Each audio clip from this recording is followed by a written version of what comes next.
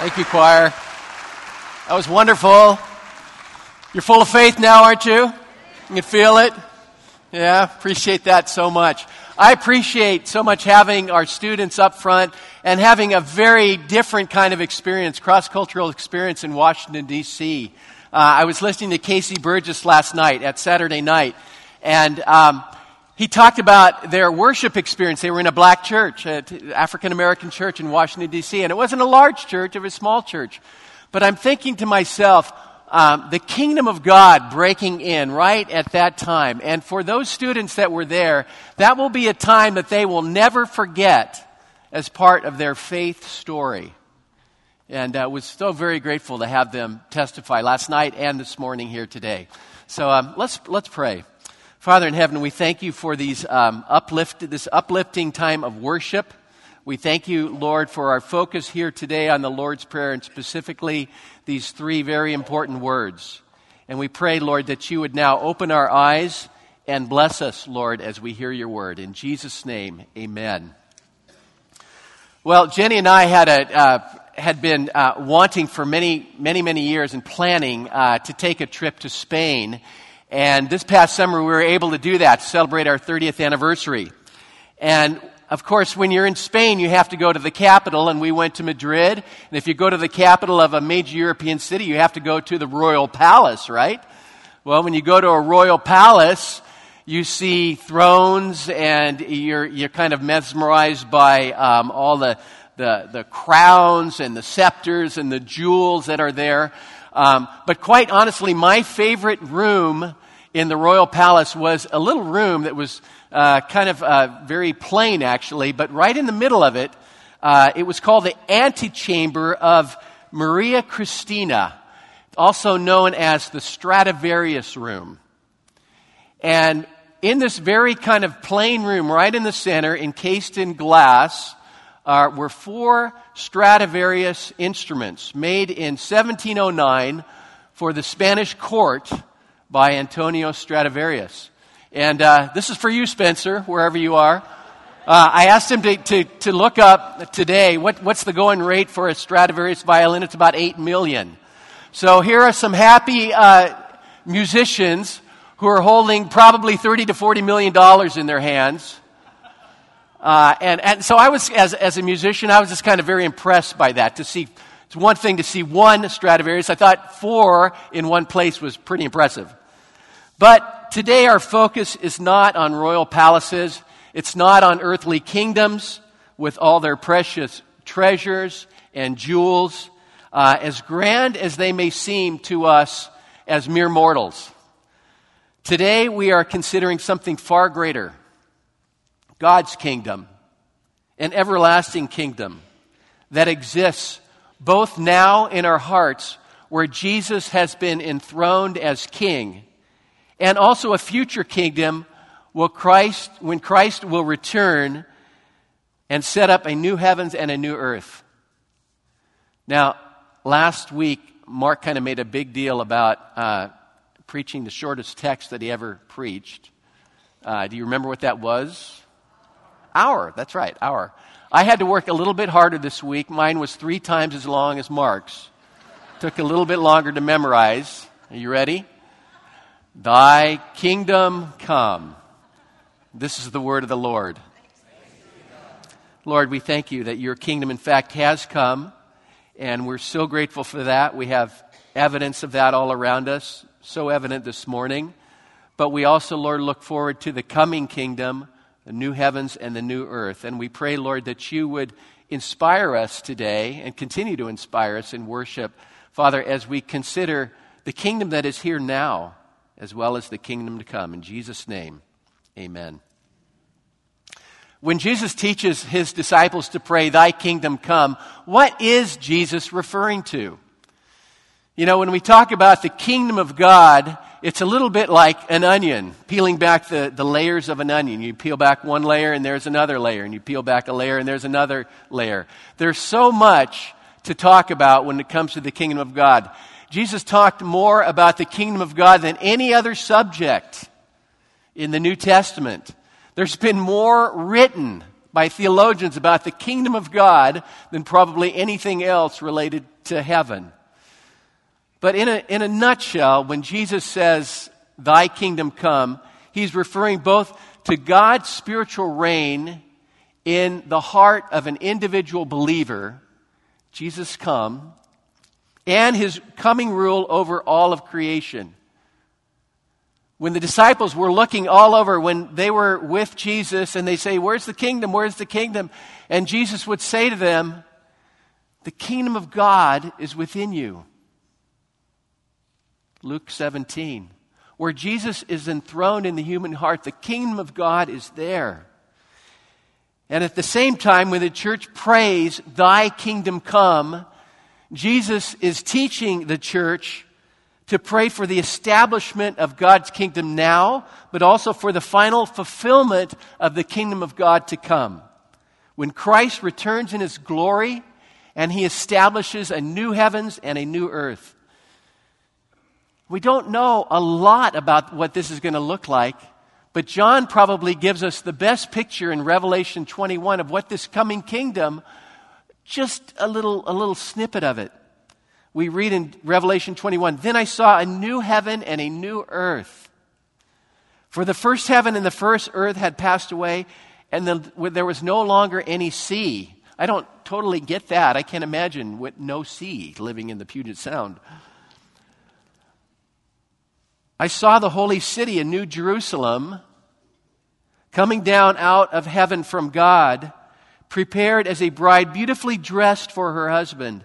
And I heard a loud voice from the throne saying, 'Now the dwelling of God is with men, and he will live with them. They will be his people, and God himself will be with them and will be their God. He will wipe away every tear from their eyes. There will be no more death, or mourning, or crying, or pain. For the old order of things has passed away.'" John gives us just a little open portal to what the kingdom of God will look like. The New Jerusalem coming out of heaven is compared to a bride that is beautifully adorned for her husband. How many of you have ever been to a really large wedding? Have you been to a large wedding? Well, just a few weeks ago, Chapel Hill played host to a really large wedding. I just happened to be kind of a passerby at the time.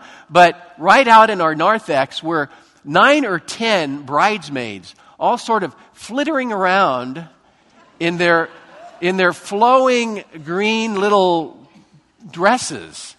And right there, before the wedding, the bride was just standing there, just beautifully adorned in her white gown with a long train.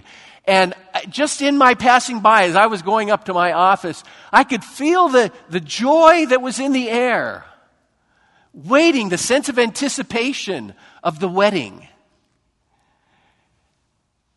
John gives us just a little glimpse of this with the kingdom that is to come. Unspeakable joy. A heightened sense of anticipation of the presence of the King. The bride, the church, radiant and pure in the presence of her husband.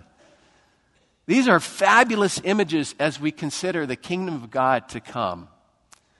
But John goes on to whet our taste buds even more about this coming kingdom. He describes the longing of every human heart. He says, "No more death, no more mourning, no more crying, and no more pain. Wars are over." Can you imagine a world without war? During most of human history, there's been a war going on somewhere on this earth. Dictators deposed. No more Putins, no more Assads, no more rogue nations that we have to worry about. Petty politics, political bullying of one another, slash and burn campaigning, that's all gone away with the old order of things. Diseases cured, death vanquished. In their absence, joy unspeakable in the presence of our God, who is glorious and loving, full of mercy and grace. Right now, we can only imagine what it will be like for Jesus to return and for the fulfillment of God's kingdom for all eternity. But when Jesus taught the disciples to pray, "Thy kingdom come," he also taught them to pray that the kingdom of God would come now. Not just for the future when the king returns and he vanquishes Satan and judges him for all of eternity, but to see powerful manifestations of his future kingdom present now with his disciples on earth. When Jesus taught his church to pray, "Thy kingdom come," he taught her to pray for the continual advancement of God's kingdom on this earth. Jesus started with 12. 2,000 years later, there are 2 billion. A kingdom that would be marked by a different set of values.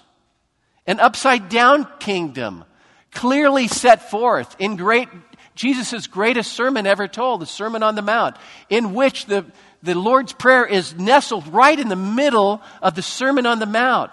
And the beginning of the Sermon on the Mount and the Beatitudes speak to us about the values of this kingdom that Jesus envisions. And the fantastic thing is these kingdom values are being lived out right now. This kingdom of God has broken in to our everyday life, and we see it all around us. Sometimes we don't have the eyes to see, and we need to be reminded that it's right here in our very presence. And that's what I want to do this morning by God's grace. Jesus said, "Blessed are the poor in spirit, for theirs is the kingdom of heaven." I like the Phillips translation of this verse. "Blessed are you when you know your need of God."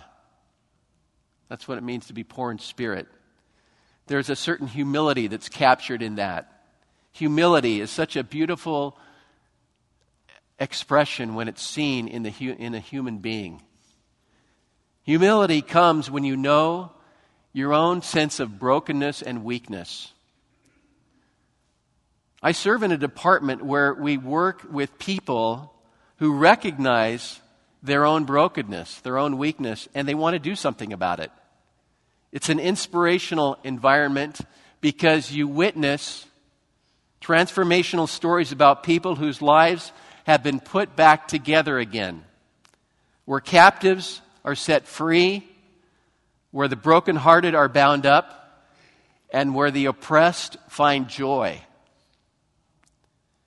Jesus said, "Blessed are you who are poor in spirit, for yours is the kingdom of heaven." Jesus also said, "Blessed are you who mourn, for you will be comforted." Recently, there was a memorial service here at Chapel Hill for a woman who passed away at the age of 67 from multiple myeloma. She had been a teacher and a principal down in San Diego for most of her life. She was an extraordinary person. She was Teacher of the Year for all of California one year.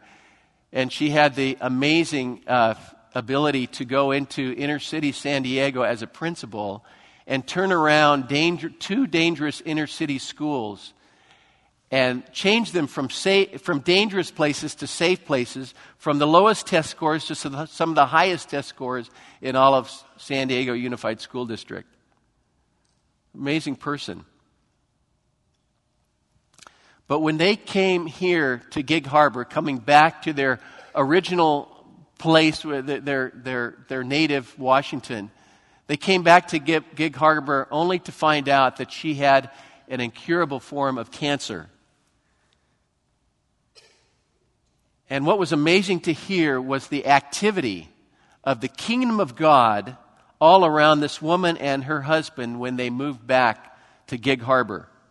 Right in their immediate neighborhood were a significant number of Chapel Hill families. Our brothers and sisters in Christ wrapped their arms around this mourning family. One day, neighbors put on a wedding for this dying woman's son in her backyard. On many occasions, people from the neighborhood took Patty to Seattle for her cancer treatments. The kingdom of God broke out throughout this woman's battle with cancer as God's people comforted that family who were mourning. God's kingdom come through brothers and sisters in Chapel Hill, probably listening this morning. They were present from the beginning of their time in Gig Harbor all the way to the end, through her time in hospice and through her memorial service. And they continue to comfort her husband who does not yet know the Lord. Blessed are those who mourn, for they will be comforted. Jesus said, "Blessed are you who hunger and thirst for righteousness, for you will be satisfied."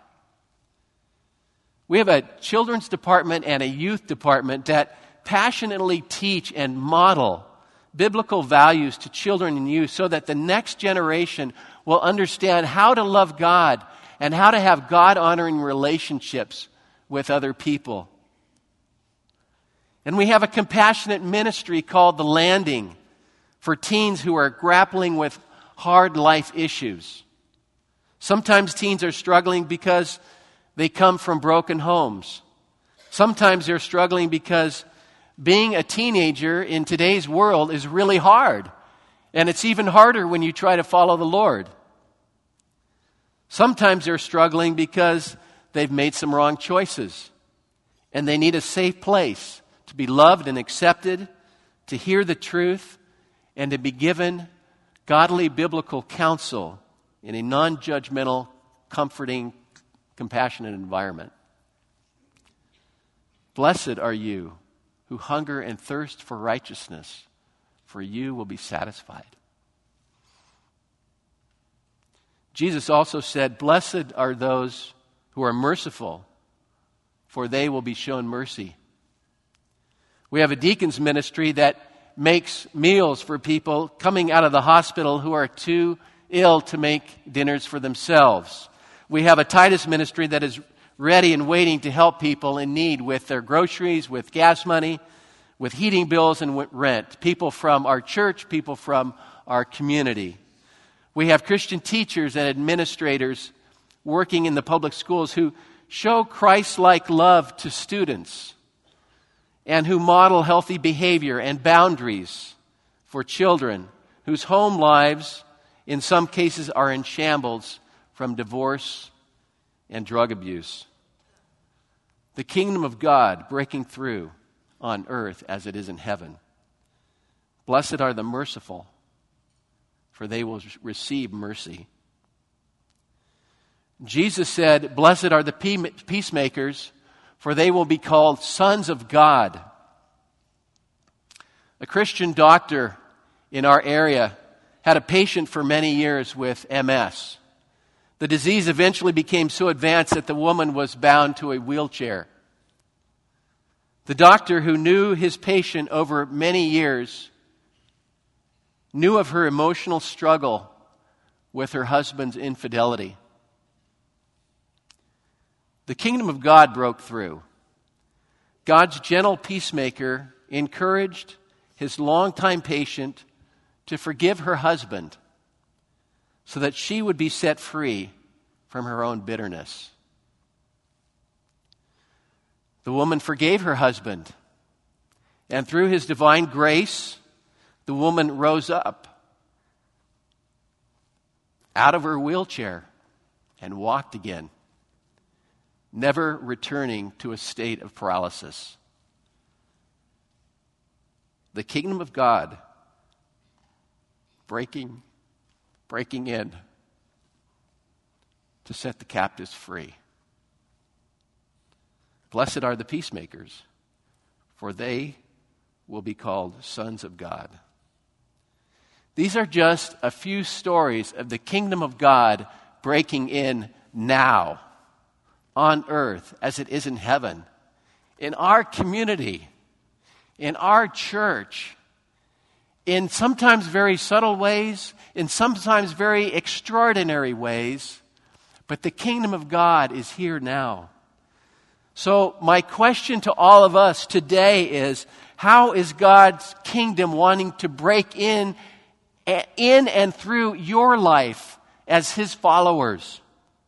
How is the Spirit of Jesus nudging you to advance the kingdom of God through you on earth as it is in heaven. We sing songs about nothing is impossible with God. The only thing that limits God is us. So can we envision ourselves as kingdom bearers, as people, channels through whom the kingdom of God will come on this earth? And what could he do if we were a people completely set free to see the kingdom of God here on earth as it is in heaven? Let's pray. Father in heaven, we pray this prayer, thy kingdom come.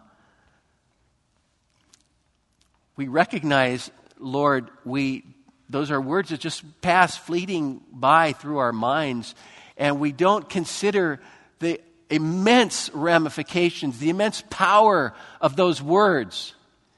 That your presence in us as King, the presence of your Holy Spirit, the presence of the Spirit of Jesus in us, Lord, you want to flow through us to touch and impact the lives of others, because the kingdom of God is here now on earth as it is in heaven. Lord, would you open our eyes up to the ways that you want to break forth into this community, and you want to use us for that process. We pray, Lord, that we would not walk in fear, that we would not be afraid, but that we would have your peace to be open to what it is you want to do in and through us. We pray in the name of Jesus. Amen.